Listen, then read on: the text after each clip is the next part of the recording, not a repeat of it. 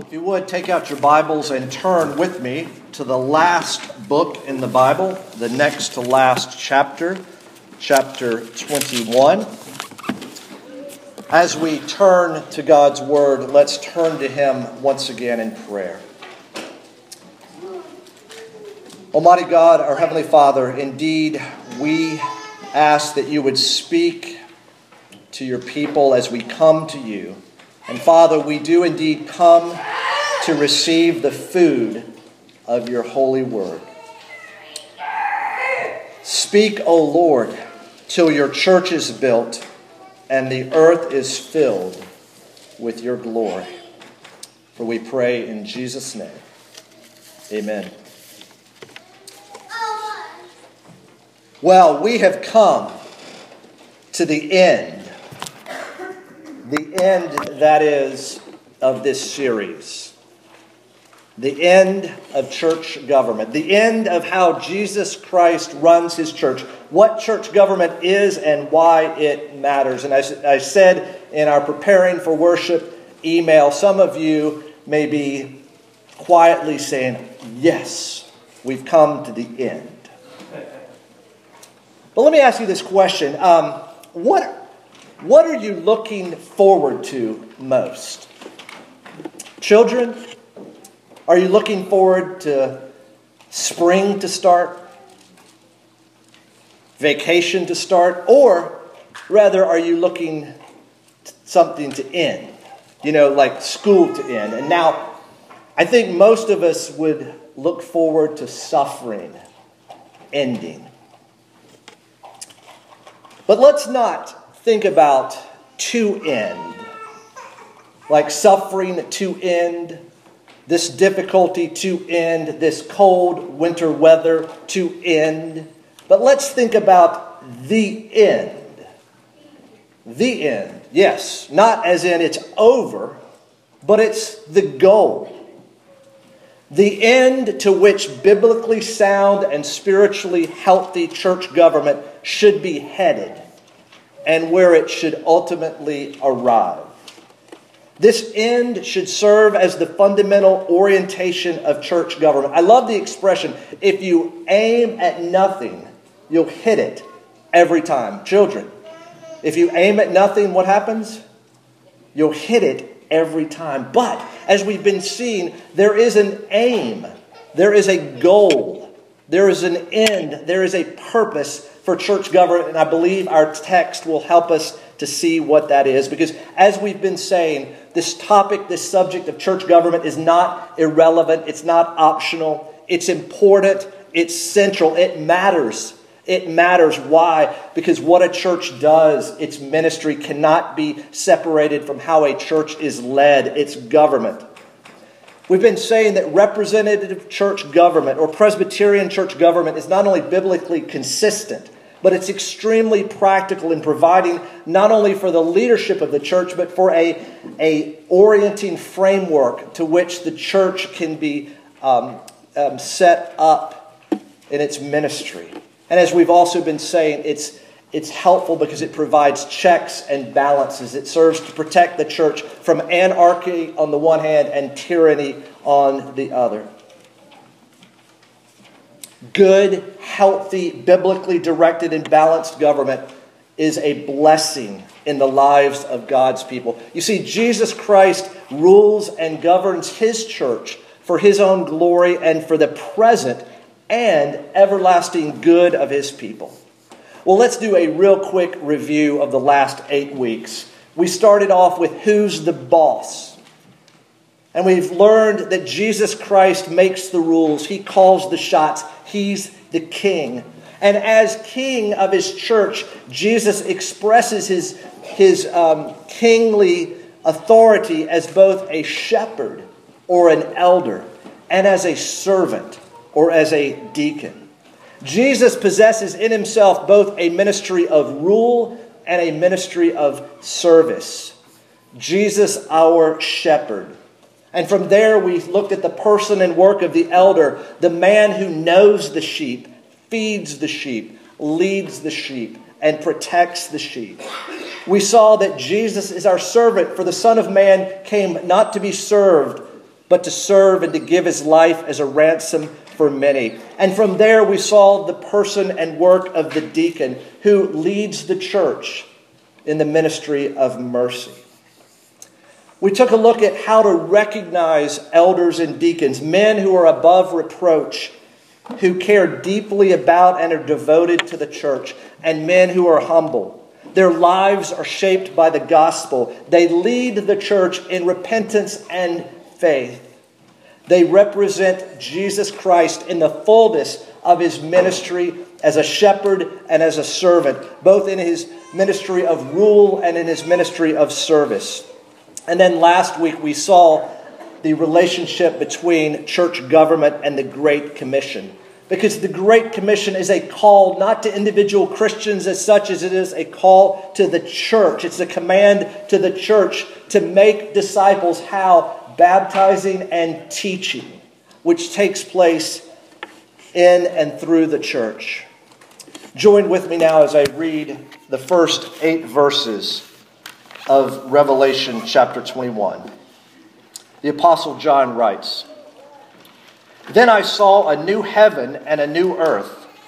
For the first heaven and the first earth had passed away, and the sea was no more. And I saw the holy city, New Jerusalem, coming down out of heaven from God, prepared as a bride adorned for her husband. And I heard a loud voice from the throne saying, 'Behold, the dwelling place of God is with man.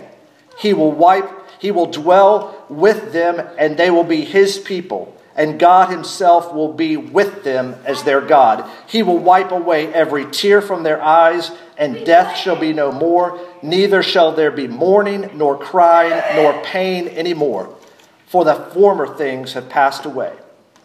And he who was seated on the throne said, 'Behold, I am making all things new.' He also said, 'Write this down, for these words are trustworthy and true.' And he said to me, 'It is done. I am the Alpha and the Omega, the beginning and the end. To the thirsty I will give from the spring of water of life without payment. The one who conquers will have this heritage, and I will be his God, and he will be my son.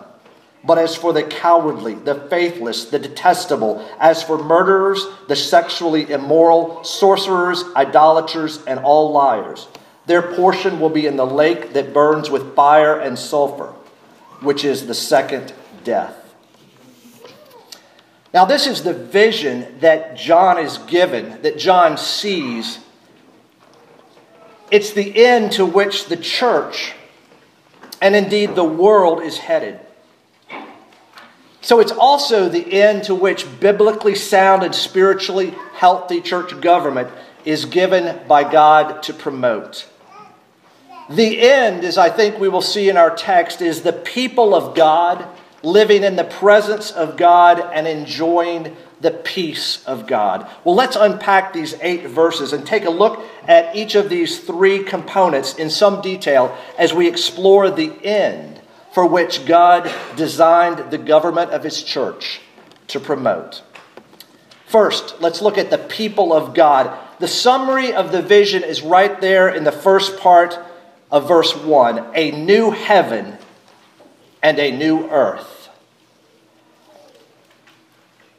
Revelation is a daunting book. Some people don't want to touch it because they're afraid. But here's the message of Revelation. And the women, when you studied that book a few months ago, I believe you heard this. God wins. You want to know what the message of Revelation is? God wins. And its purpose, therefore, is to strengthen the church, to strengthen the faith of believers who are undergoing difficulty and trial in a hostile world. God wins. And it's that assurance that strengthens the faith of God's people. And this chapter comes following the destruction of the last enemy. And following that destruction is the renewal of the entire created order. Notice the beginning of verse 5. All things new. It's a transformation of the old world. It's redemption. It's a radical renewal.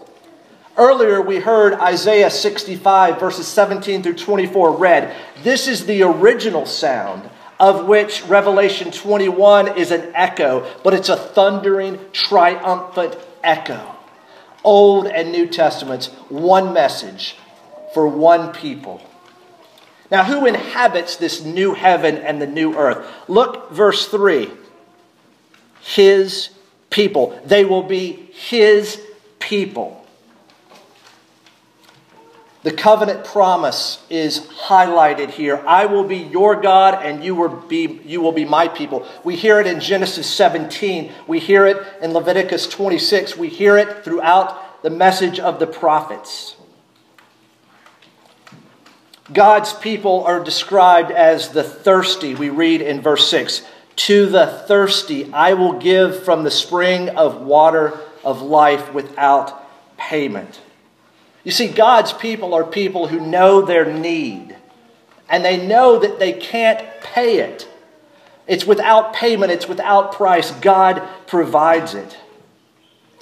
But also in verse 7, we hear of God's people as being the one who conquers, who overcomes. This idea that life is a battle.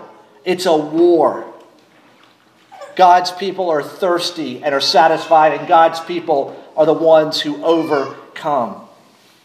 God's people balance this possessing nothing in themselves, but everything in Christ.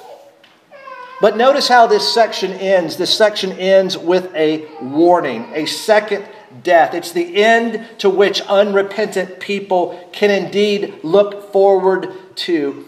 And interestingly, as I was working on this, I kept thinking about this gift that God's people are given of life. And yet, Paul would write in Romans that the wages of sin is death. Isn't that interesting? Here you've got a gift, and here you've got wages. Who inhabits the new heavens and the new earth? God's people. Well, what does church government have to do with it, you might be asking? In other words, how does any of this relate to this subject of church government? Well, back in July 1988, President Ronald Reagan spoke before the Future Farmers of America. And in his speech, he said this, quote, "The 10 most dangerous words in the English language are," quote, "Hi, I'm from the government and I'm here to help." Yes, I heard a laugh or two. However, in the church and coming from the officers of the church, the government representatives of the church, my friends, these are not dangerous words. These are wonderful words. Church government, the elders and the deacons, and indeed everybody in the church, is in a place to care for the people of God. And in particular, the officers do by leading them and serving them. Shepherds and servants care for God's people.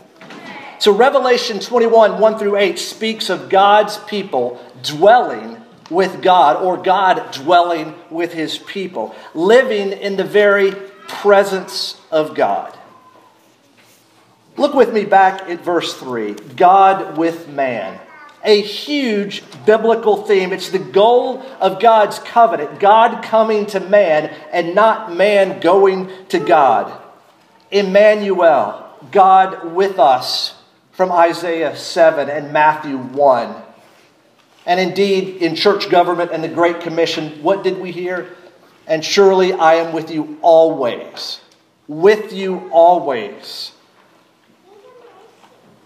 Foreshadowed in the Old Testament, tabernacle and temple, but made known, as we read in John 1, speaking of Jesus, that the Word became flesh and dwelt among us, dwelt among His people. So you've got God's people living in God's presence. Well, this idea of the presence of God, this reality of the presence of God, is a double-edged sword.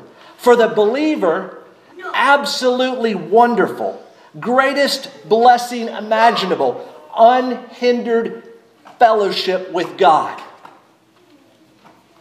Anybody agree? With God in His presence, unhindered by sin. The old is gone, the new has come.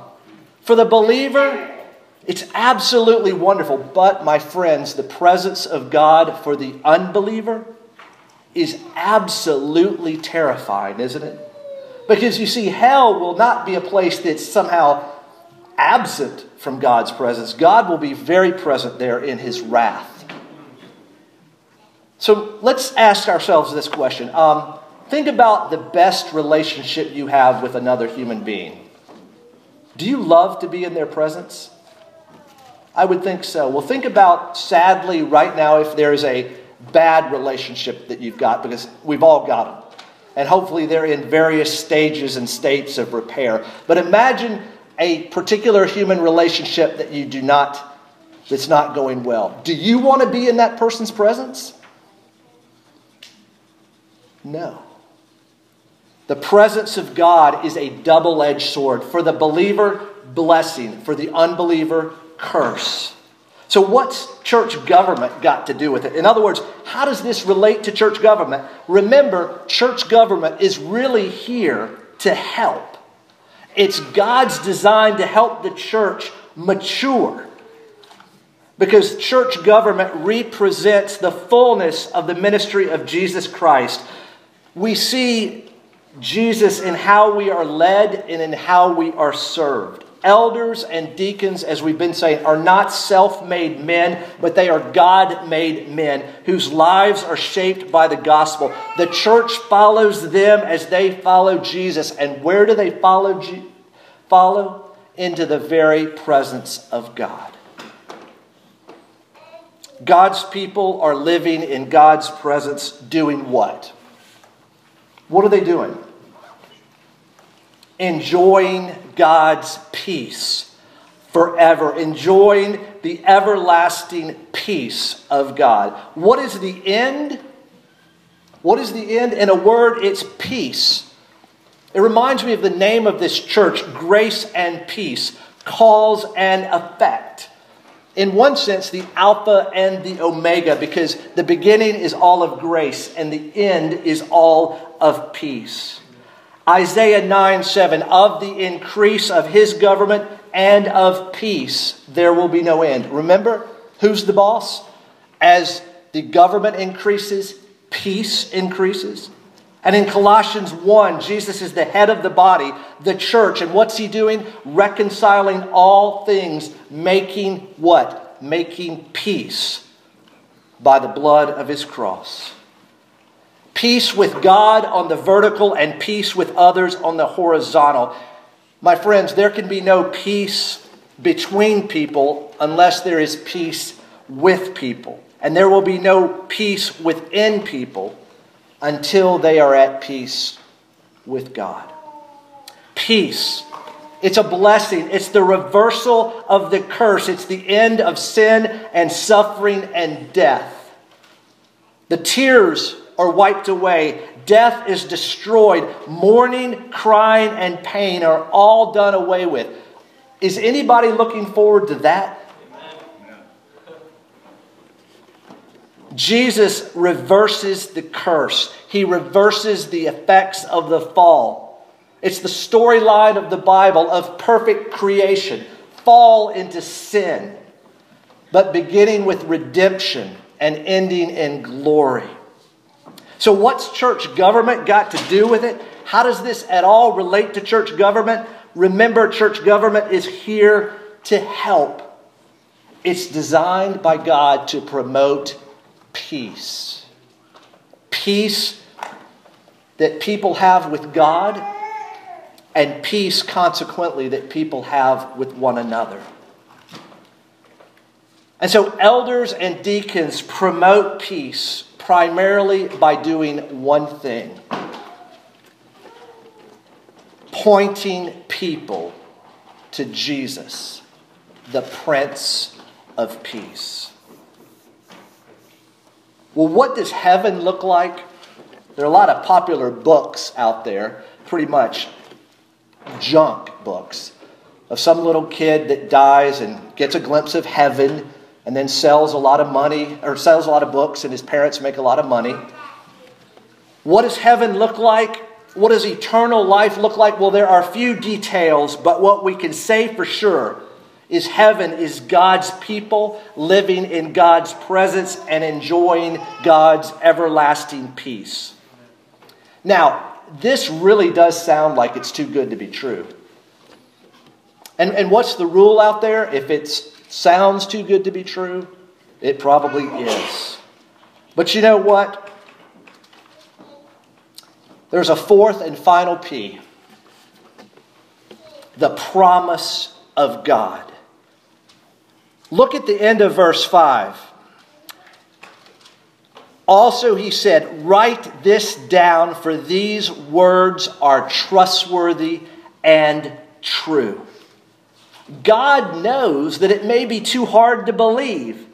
And so we are to look at all of the promises from the mouth of God. You know, we sang a moment ago, every promise. I will stand on every promise. This afternoon, as families and individuals, open up your Bibles, go through Revelation 21, the first 8 verses, and see if you can count all the promises that God makes to His people. My friends, why do we need promises? We need promises because life is lived right now in the middle. It's in the middle of the already of Jesus' first coming and the not yet of His second coming. What do we have presently? God's people in God's presence enjoying God's peace, in part. And what do we not yet have? What awaits us in the future? God's people in God's presence enjoying God's peace in its fullness. Are you looking forward to the end of anything right now? Are you looking forward to something to be over? Or rather, are you looking forward to the goal, to the purpose to which we were created? My friends, what is the chief end of man? Man's chief end, you can say it, is to glorify God and to enjoy Him forever. What is our chief end? What is our ultimate end? What is our supreme end? What is our goal? What is our ultimate purpose? To glorify God and to enjoy Him. And my friends, we can do this here and now, but one day, that's our life.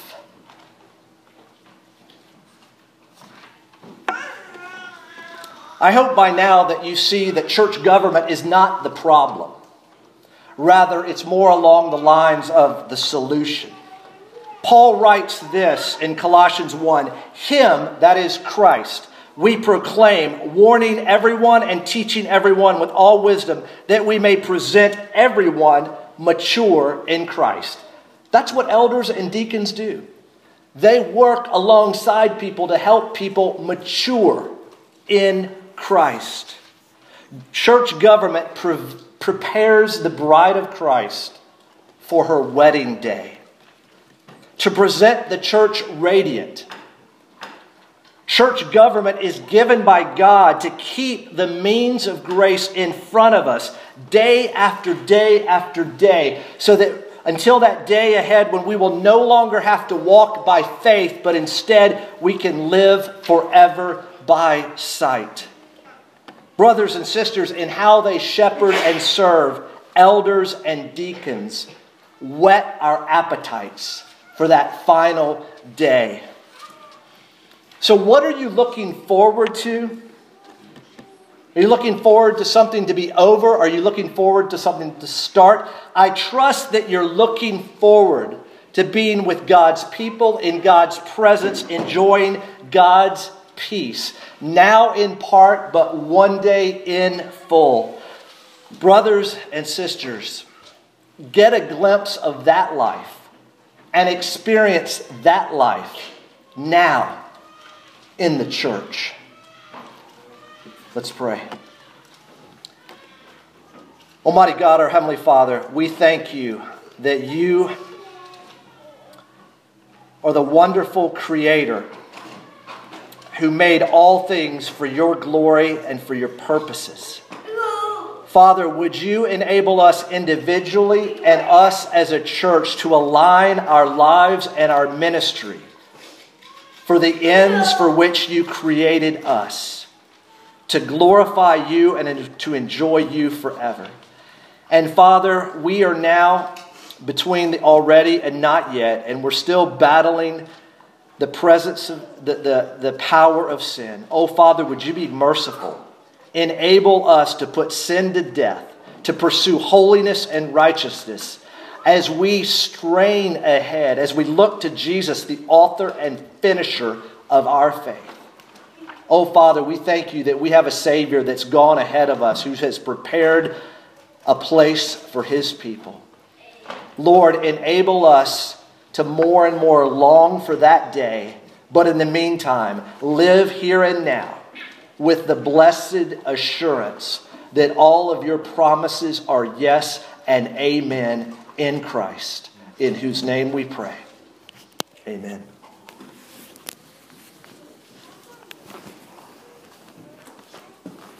Indeed, we as the Church of God